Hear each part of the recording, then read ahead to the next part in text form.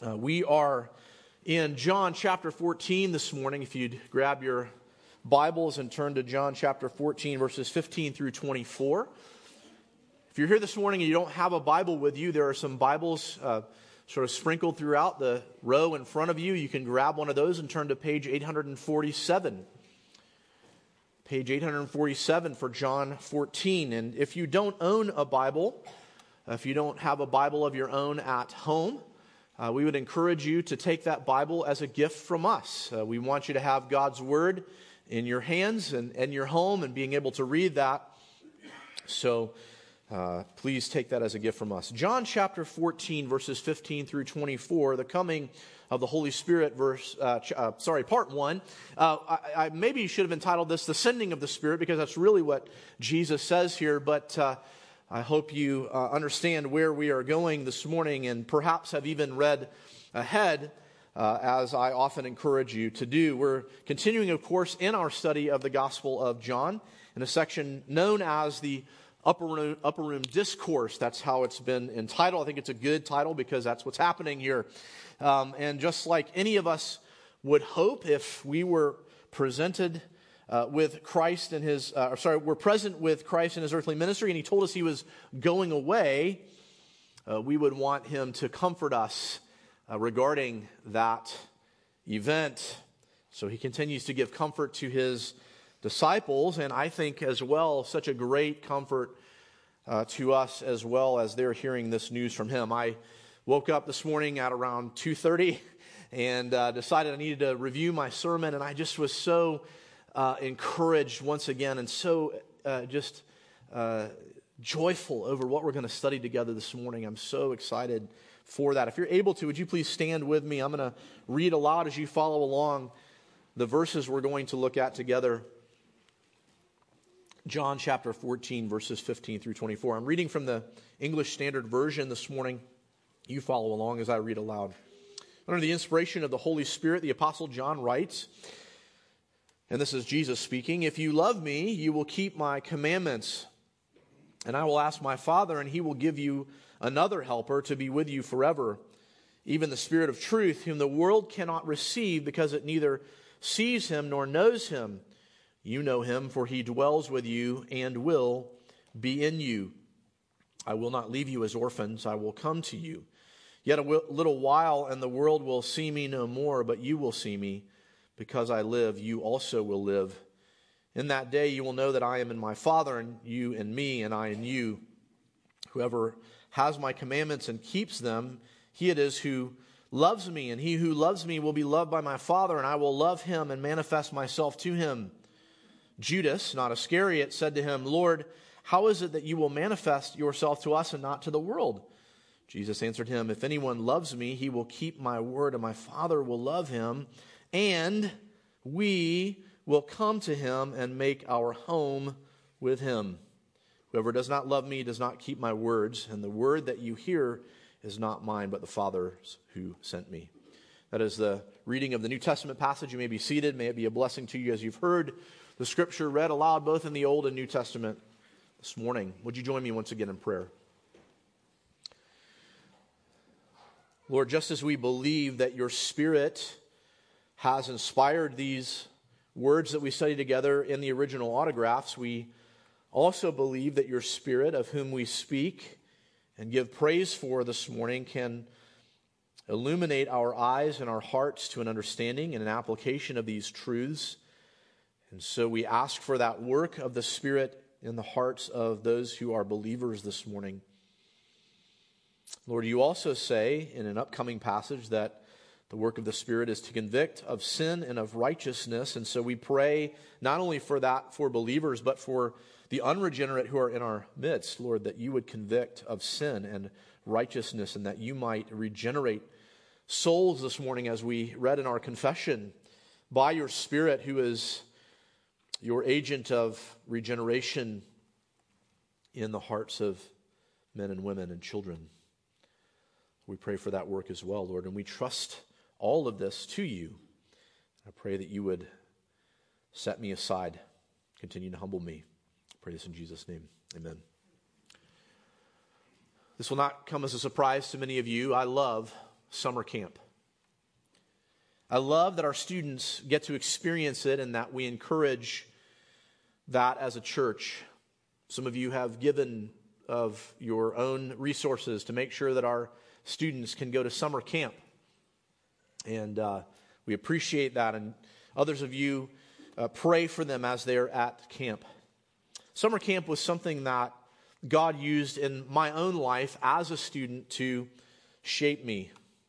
My sister Tara, who some of you know, she and I would go to camp with a church that was not our own church, but through being introduced by our uncle to Prince Avenue Baptist Church out of Athens, Georgia, we continue to go to summer camp with them throughout our middle and high school years. We went for 2 weeks every summer during those years, and it was the highlight of our summer. We loved it so very much. Again, God used those years to shape me and even as a means to call me to full-time ministry. Barry Shuttle, who was the youth pastor in those years, by the way, was a youth pastor until his retirement in his later 60s. Can you imagine being a youth pastor into your later 60s? But he is a kid at heart. In fact, he just rode his bicycle in his now 70s from Georgia all the way to Maine. So he is still a youth at heart, but God used that man to shape my heart for full-time ministry as well as others. But summer camp was a big deal for me. One of the hardest things about summer camp was leaving to head back home. We were from Central Florida, and all of our camp friends were from the Athens, Georgia area. It was always a tear-filled goodbye. We knew we would exchange letters and make phone calls, but it wasn't the same as being physically present with our friends. Those 2 weeks were a charge to us spiritually. It would ramp us up for the school year to come to live for Christ. We'd always walk away from camp with a feeling that we would conquer the world for Christ, and we knew that this triumphant feeling would fade. And it always seemed like our spiritual strength for the task was in our numbers and the physical presence of being with these friends. Now, imagine this sort of summer camp experience in the context of the disciples being with Jesus for 3.5 years. The ultimate summer camp experience. The ultimate ministry experience. Here is the eternal Son of God, who has taken on flesh and is dwelling with mankind and with these men particularly, and others, women as well, who had surrounded themselves around Jesus, and he is dwelling with them. They have been his closest companions while he has ministered on earth, and yet the trajectory of his ministry, almost from the moment of his earthly ministry, the trajectory is to the cross. He lived perfectly. He displayed the power of God, his power in healing the sick, making the lame walk, the deaf hear, the blind see, and even the dead rise. His own relative, Lazarus, as we saw in chapter 11, raised from the dead. Even as he does this, all the while proclaiming himself to be I am. Proclaiming himself to be not just God. Some people ask, why doesn't Jesus ever just come out and say, I am God? He proclaims himself to be Yahweh, the God of the Old Testament, Israel's God, one with the Father. And now he is about to go to the cross, and he is talking about leaving. He knows that he is telling them something that is troubling to them, and that's that as they begin to put together the pieces of what he is saying, they are understanding that he will not always be with them the way that he has been with them for these last 3.5 years. This will be the hardest goodbye in their minds. What does he say to comfort them? In essence, he says, though he is leaving them, he is not leaving them. Paradoxes are all over the scripture. As we think theologically about what we read in the Scriptures, as we derive theology from the Scripture, it seems like there are paradoxes everywhere in the Scripture. And Jesus lays another one out here for his disciples, his followers. Though I am leaving you, I'm not leaving you. And in the modern vernacular, we might respond with, say what? Well, here's the main point this morning. Jesus promises that the Father will send the Spirit to those who love and obey him. Jesus promises that the Father will send the Spirit to those who love and obey Jesus. And in loving and obeying Jesus, of course, they're loving and obeying Father, Son, and Spirit. We want us to see this morning 3 promises of the coming Holy Spirit who keeps the Father and Son present with believers. If you have your worship folder there, turn that over. You'll see those things written for you. If you're tuning in through the live stream, those should have been emailed to you. 3 promises of the coming Holy Spirit who keeps the Father and Son present with believers. Jesus promises that the Father will send the Spirit to those who love and obey Jesus. The first promise is this: Jesus promises the Helper. Jesus promises the Helper in verses 15 through 17. Look at those with me again, if you will. Jesus says, "If you love me, you will keep my commandments. And I will ask the Father, and he will give you another helper to be with you forever." Some of your translations may say comforter. Even, this is who this comforter, this helper is, even the Spirit of truth, whom the world cannot receive because it neither sees him nor knows him. You know him, for he dwells with you and will be in you. The first thing we notice as we come to this passage is something we've already looked at in our previous sermon in John 14, which is, this comes in the context of the command to keep Jesus' commandments as those who love him. The broader context in which Jesus says this is that of his leaving. And he is telling his disciples this because he knows their hearts are troubled. So kind of just zooming out once again, we go back to chapter 14 and verse 1, and we see that this is what he is addressing. Let not your hearts be troubled. He is speaking of leaving them, and he knows this is troubling to them. And so he offers comfort to them. And now this newest bit of comfort comes in, though he is leaving them, he's not really leaving them. And how does he address this? He addresses it as the coming of the Spirit. Their love for him will be evident by their obedience to his command. That command is to love God and love one another, and this is only accomplished by what Christ is about to do for them at the cross and by his indwelling presence. So even as we consider this command from the Lord Jesus, where he says, "If you love me, you will keep my commandments," it is the fruit of love for him, which comes from, of course, truly knowing him, which is, of course, only accomplished by what he's about to do at the cross, which, of course, then ends with his resurrection and then eventual ascension. And then what? How will we be empowered to love him and keep his commandments? By his indwelling presence, which is what he's about to explain to them. And we're going to look at this not only this week, but next week as well. I know that that's a surprise to you since this is part 1. We will have a part 2. What then are his words of comfort as he is talking about going away?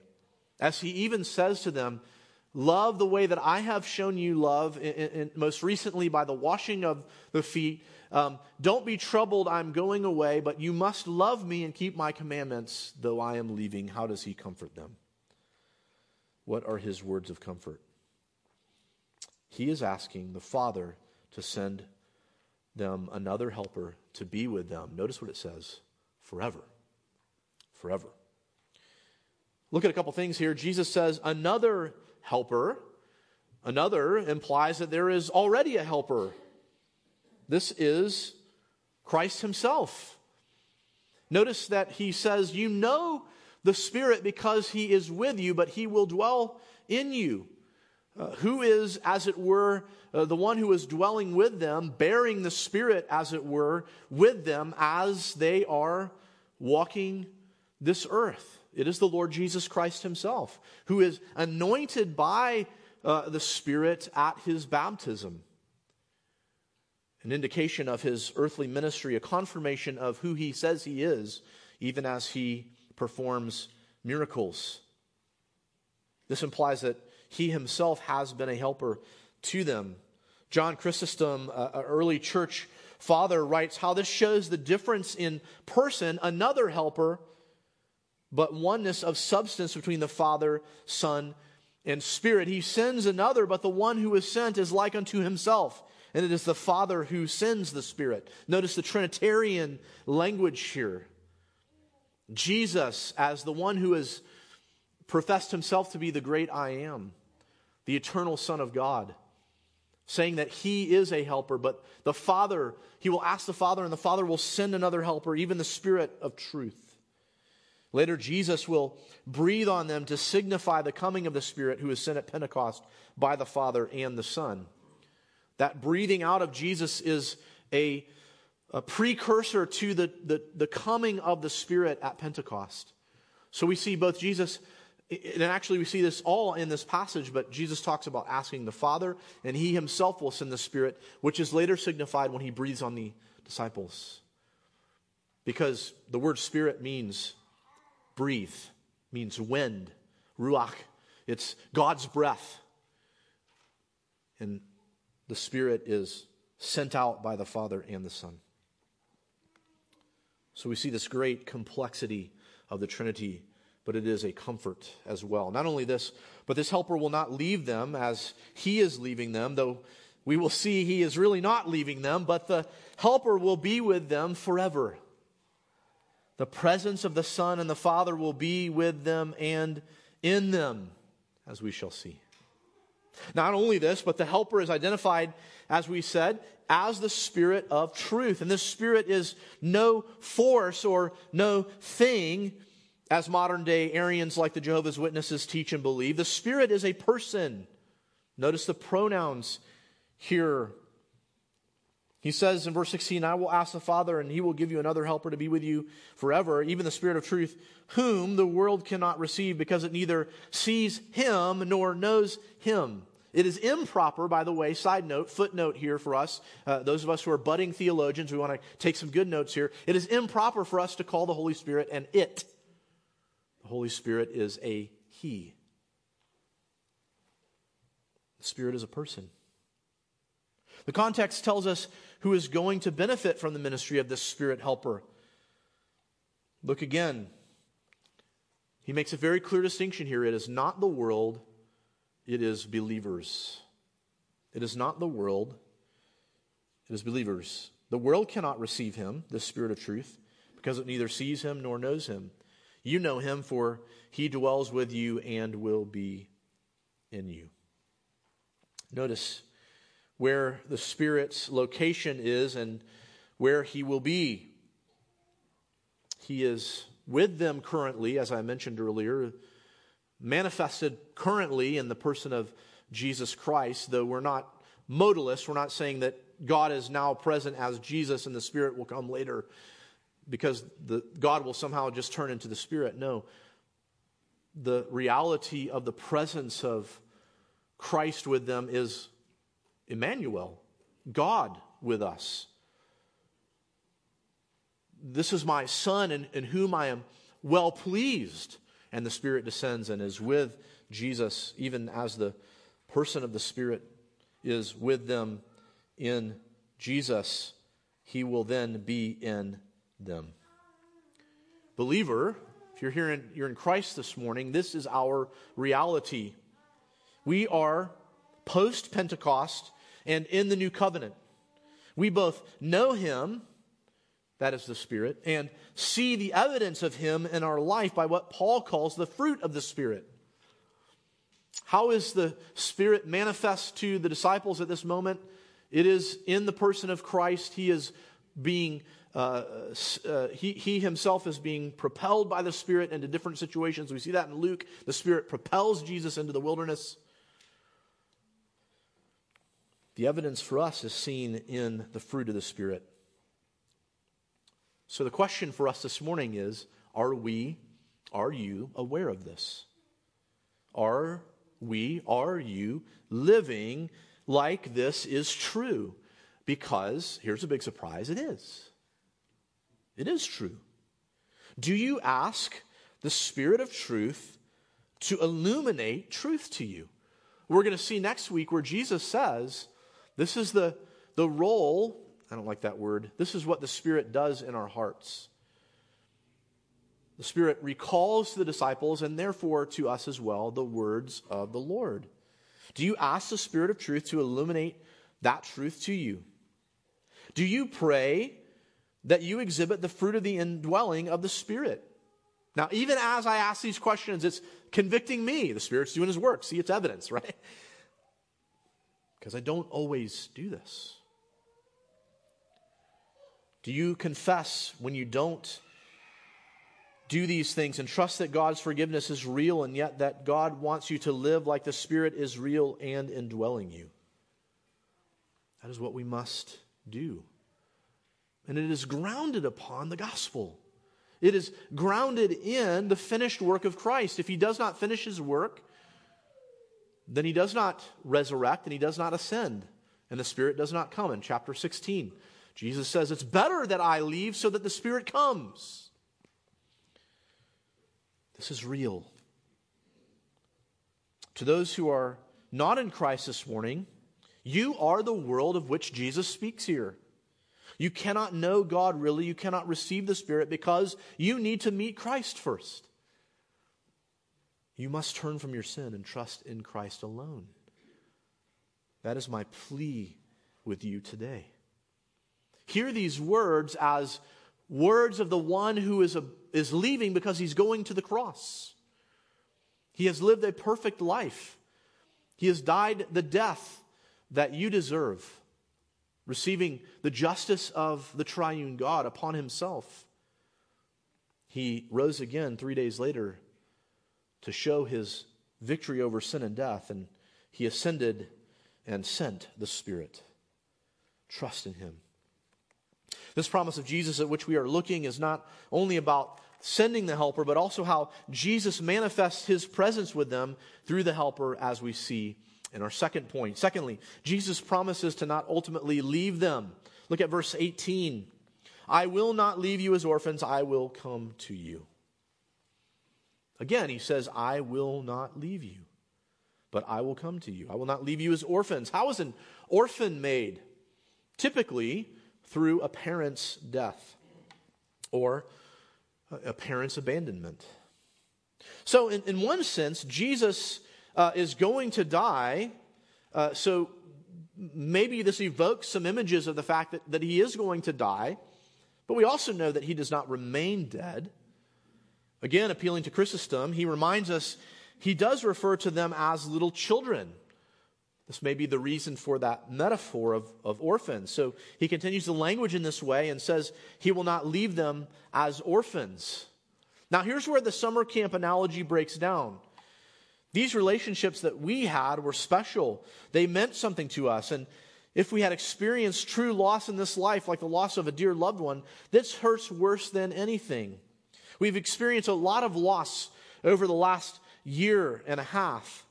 But nothing can compare to what the disciples are feeling here. This is God dwelling with mankind.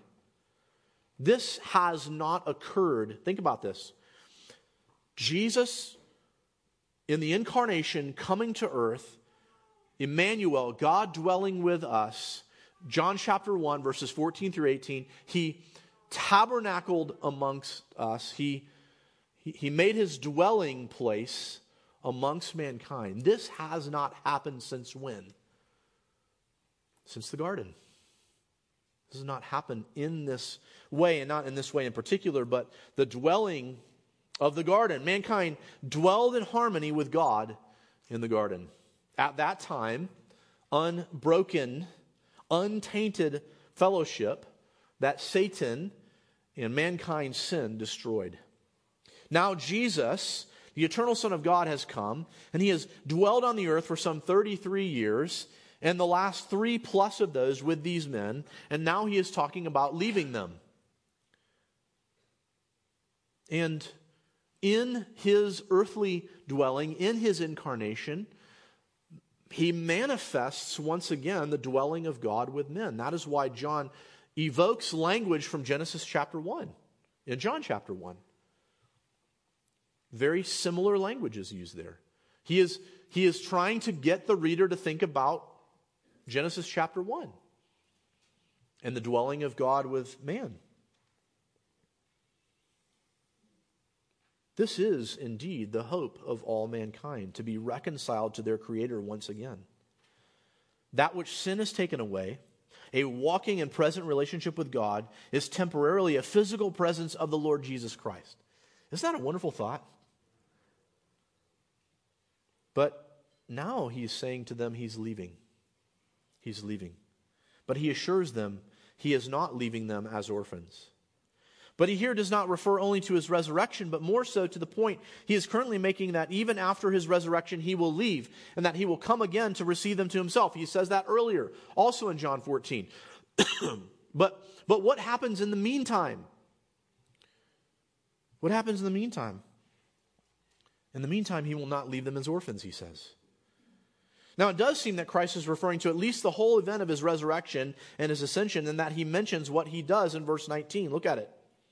Yet a little while and the world will see me no more, but you will see me. Because I live, you also will live. In what sense is Jesus going to live? Well, he's already alive. But he's going to die, and then he's going to come back to life. Well, didn't that happen with Lazarus? Well, yes, but no. Because what happens to Lazarus? Lazarus, as soon as he comes back to life after Jesus raises him from the dead, starts dying again. Jesus is alive and has been alive since his resurrection.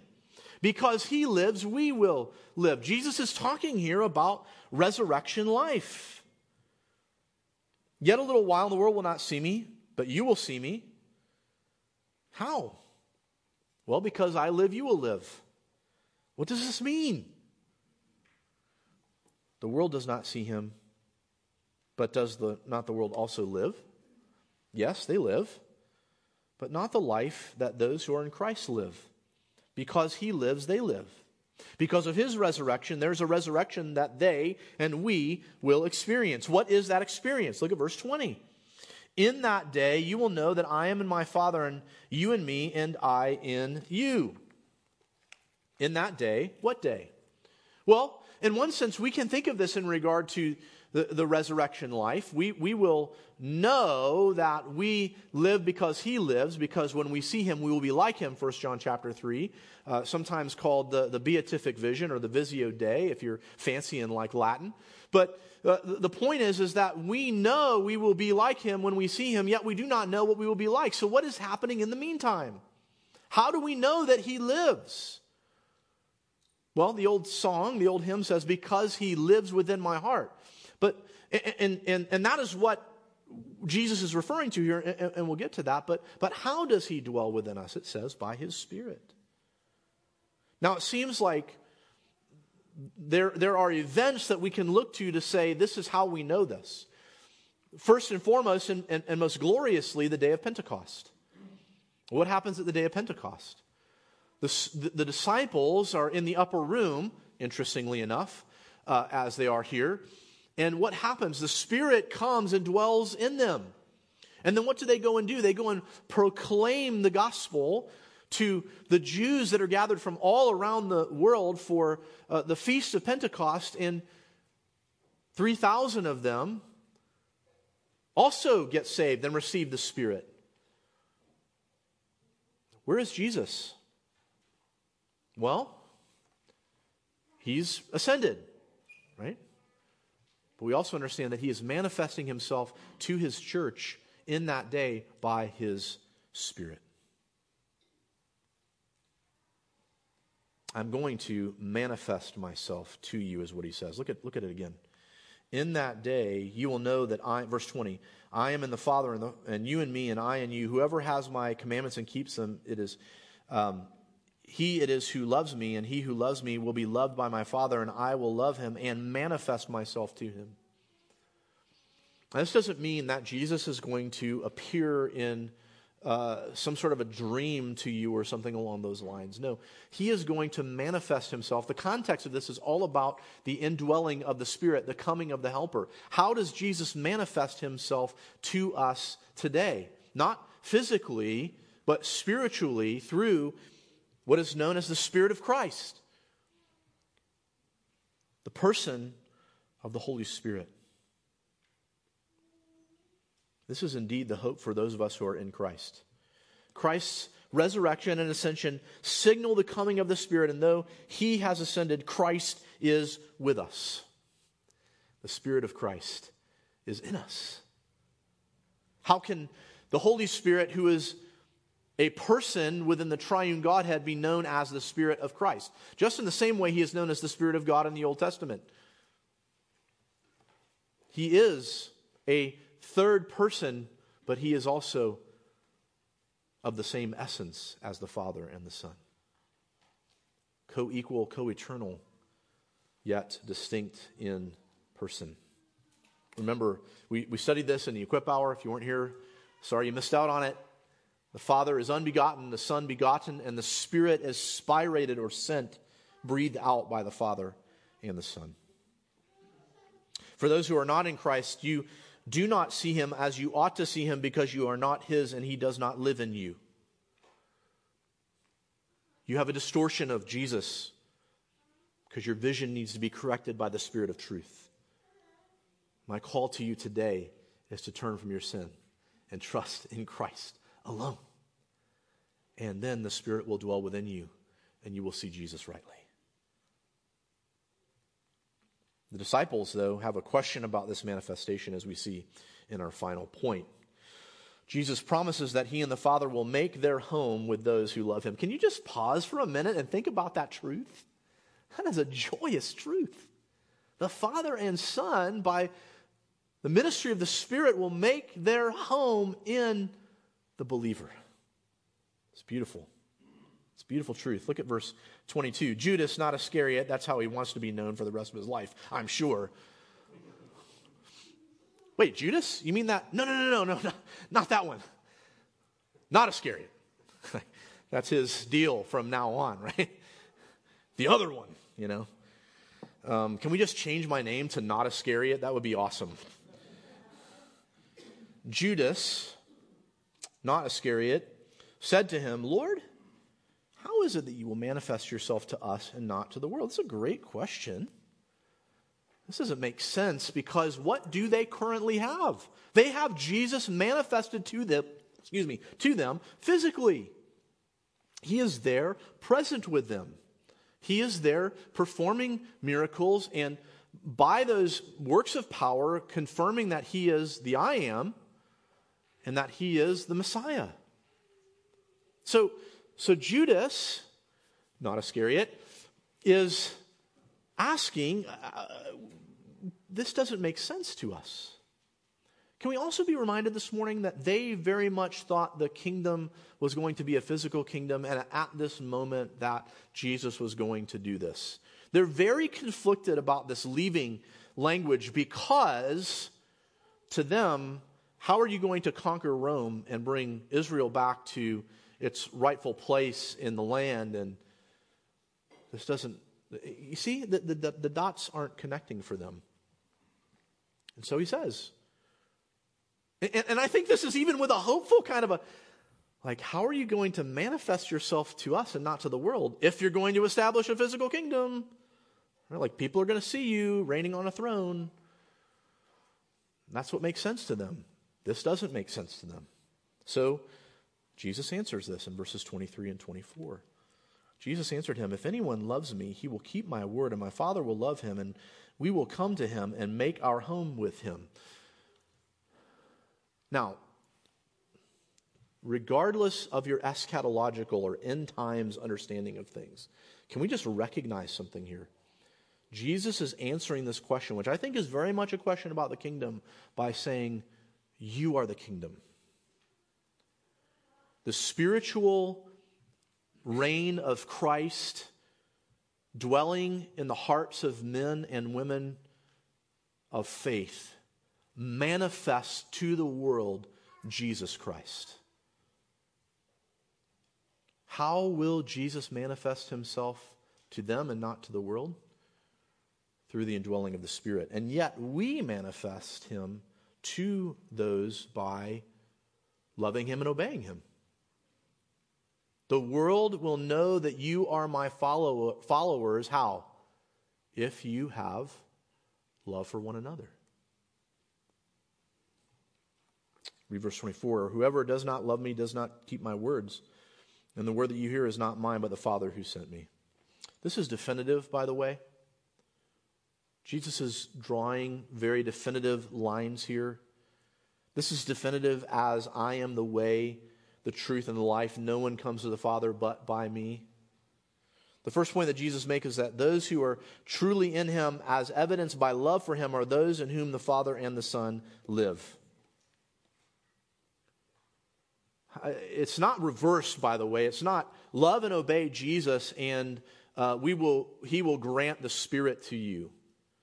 No, the evidence of the fact that you have the Spirit is that you love and obey. That is the fruit of the Spirit. We do nothing to merit God's grace. It wouldn't be grace. We do nothing to merit God's mercy. It wouldn't be mercy. God bestows those upon, yes, those who repent and have faith. But remember, repentance and faith are a gift. So why do we call indiscriminately on Sunday mornings for people who are in our midst who do not know Christ to repent and believe? Because that's what they need to do. It's just that God is the one who does it. He's the one who awakens them to that. That's why I pray many times at the beginning of my sermons, Lord, let your Spirit do the work of regeneration in the hearts of those who do not know you. It is only as they look back upon that time of turning from their sin and trusting in Christ that they realize that God has done it all. We can't present anything to him. For by grace you have been saved through faith, that not of yourself. It is a gift of God, not by works, so that no one can boast. And yet, verse 10 of Ephesians chapter 2 says, we are created as his workmanship, given works to do before the foundation of the world, that we might walk in them. We don't reverse it. Okay? You can't manifest Christ without the Spirit. He clearly says that here. How do we know? It's by our love and obedience to him. The opposite of what he says here is just as definitive. Those who do not love him do not keep his word. They're not his. They don't manifest the fruit of the Spirit because they don't have the Spirit. Notice this is from the Father, not on the authority of the Son alone, but on the authority of the Father who is in the Son and the Son in the Father. This is the Word of God, not some mere man. Jesus is the God-man. So when he says in verse 24, and the word that you hear is not mine, but the Father who sent me, just so you understand, this is not some mere man speaking is what he's trying to emphasize there. This is the God-man. This is the one who does what he sees his Father doing. He's helping us think about this. Dear ones, just as this is no mere summer camp goodbye, this is also no mere summer camp reunion that Jesus promises. He is promising that once he leaves, he and the Father will send the Spirit of truth, and we're going to see some of the incredible features of this promise next week. But for now, we focus on the fact that to have the Spirit is to have the Father and the Son residing in us. Christian, rejoice in this truth this morning. This is reason to worship. You say, you know, some of these, the practical application is, we're not really, this is the practical application. Rejoice. Worship the triune God. The presence of the triune God is with us if we are those who are united to Christ through belief in his life, death, and resurrection. Do you understand the immensity of this for your life as a Christian? There is never a time when God is not with you. Sit with that for a minute. There is never a time, if you are in Christ, there is never a time when God is not with you. There is never a time, there is never a sin you commit for which God is not present. Sobering, right? That's convicting. But there is never a moment when you are broken over your sin that God is, by His Spirit, not able to remind you that you are, by His life, death, and resurrection, His. Both things can be true. We can have conviction and comfort by both of those things. There's never a sin we commit that God isn't present for. But He is present because you are His. He is in you. And when we pray and ask for forgiveness, He is with us. And He reminds us and comforts us with the truth that the work is finished. The work is finished. There is never a time when you cannot comfort a fellow believer with this truth, when they are struggling with their sin or struggling with the weight of this world. Christ is not dwelling with us physically, but He is dwelling in us by His Spirit. Therefore, husbands, are you reminding and encouraging your wife with this truth? Wives, are you reminding and encouraging your husbands with this truth? Parents, are you teaching and proclaiming the gospel to your kids and reminding them of God's presence? Students and singles, are you surrounding yourself with those who can remind you of these great truths? Are you being the one in the group of friends to point everyone to this truth of God's indwelling presence? Are we, as a church, reminding and comforting each other with these truths? That is the joy of the indwelling presence of the triune God this morning and through our life. What does the book of Hebrews say? Jesus never leaves you nor what? Forsakes you. How? His manifested presence through the Spirit carries us through. I love what Paul says when he says in Ephesians 1 that the Holy Spirit is the deposit, the down payment, the promise ring of resurrection and reunion. Don't you long to see Jesus? I long to see Christ. I long to see Him face to face. I love the hope of 1 John 3, that when we see Him, we will be like Him. But don't wish for that in such a way that you lose out on what Jesus says. It is better for Him to go away so that the Spirit would come. You know what? Jesus physically is at the right hand of the Father. Spiritually, He is with you. Rejoice in that, Christian. Rejoice in that truth. For those who are not in Christ, my call to you once again is that you turn from your sins and trust in Christ so that you can know the true presence of God. Would you pray with me? Lord, we do pray that by the indwelling of your Spirit, we would be reminded and be encouraged and be comforted by your presence with us. That you are not far. Lord, you have made your home in every believer who is here. And that should not only comfort us, but unify us, Lord. The same Spirit who lives in me lives in my brothers and sisters here. And we are one in the Spirit.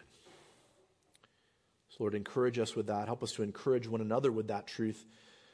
Not only on a Sunday, but throughout the week as we interact and seek to live lives of discipleship with one another.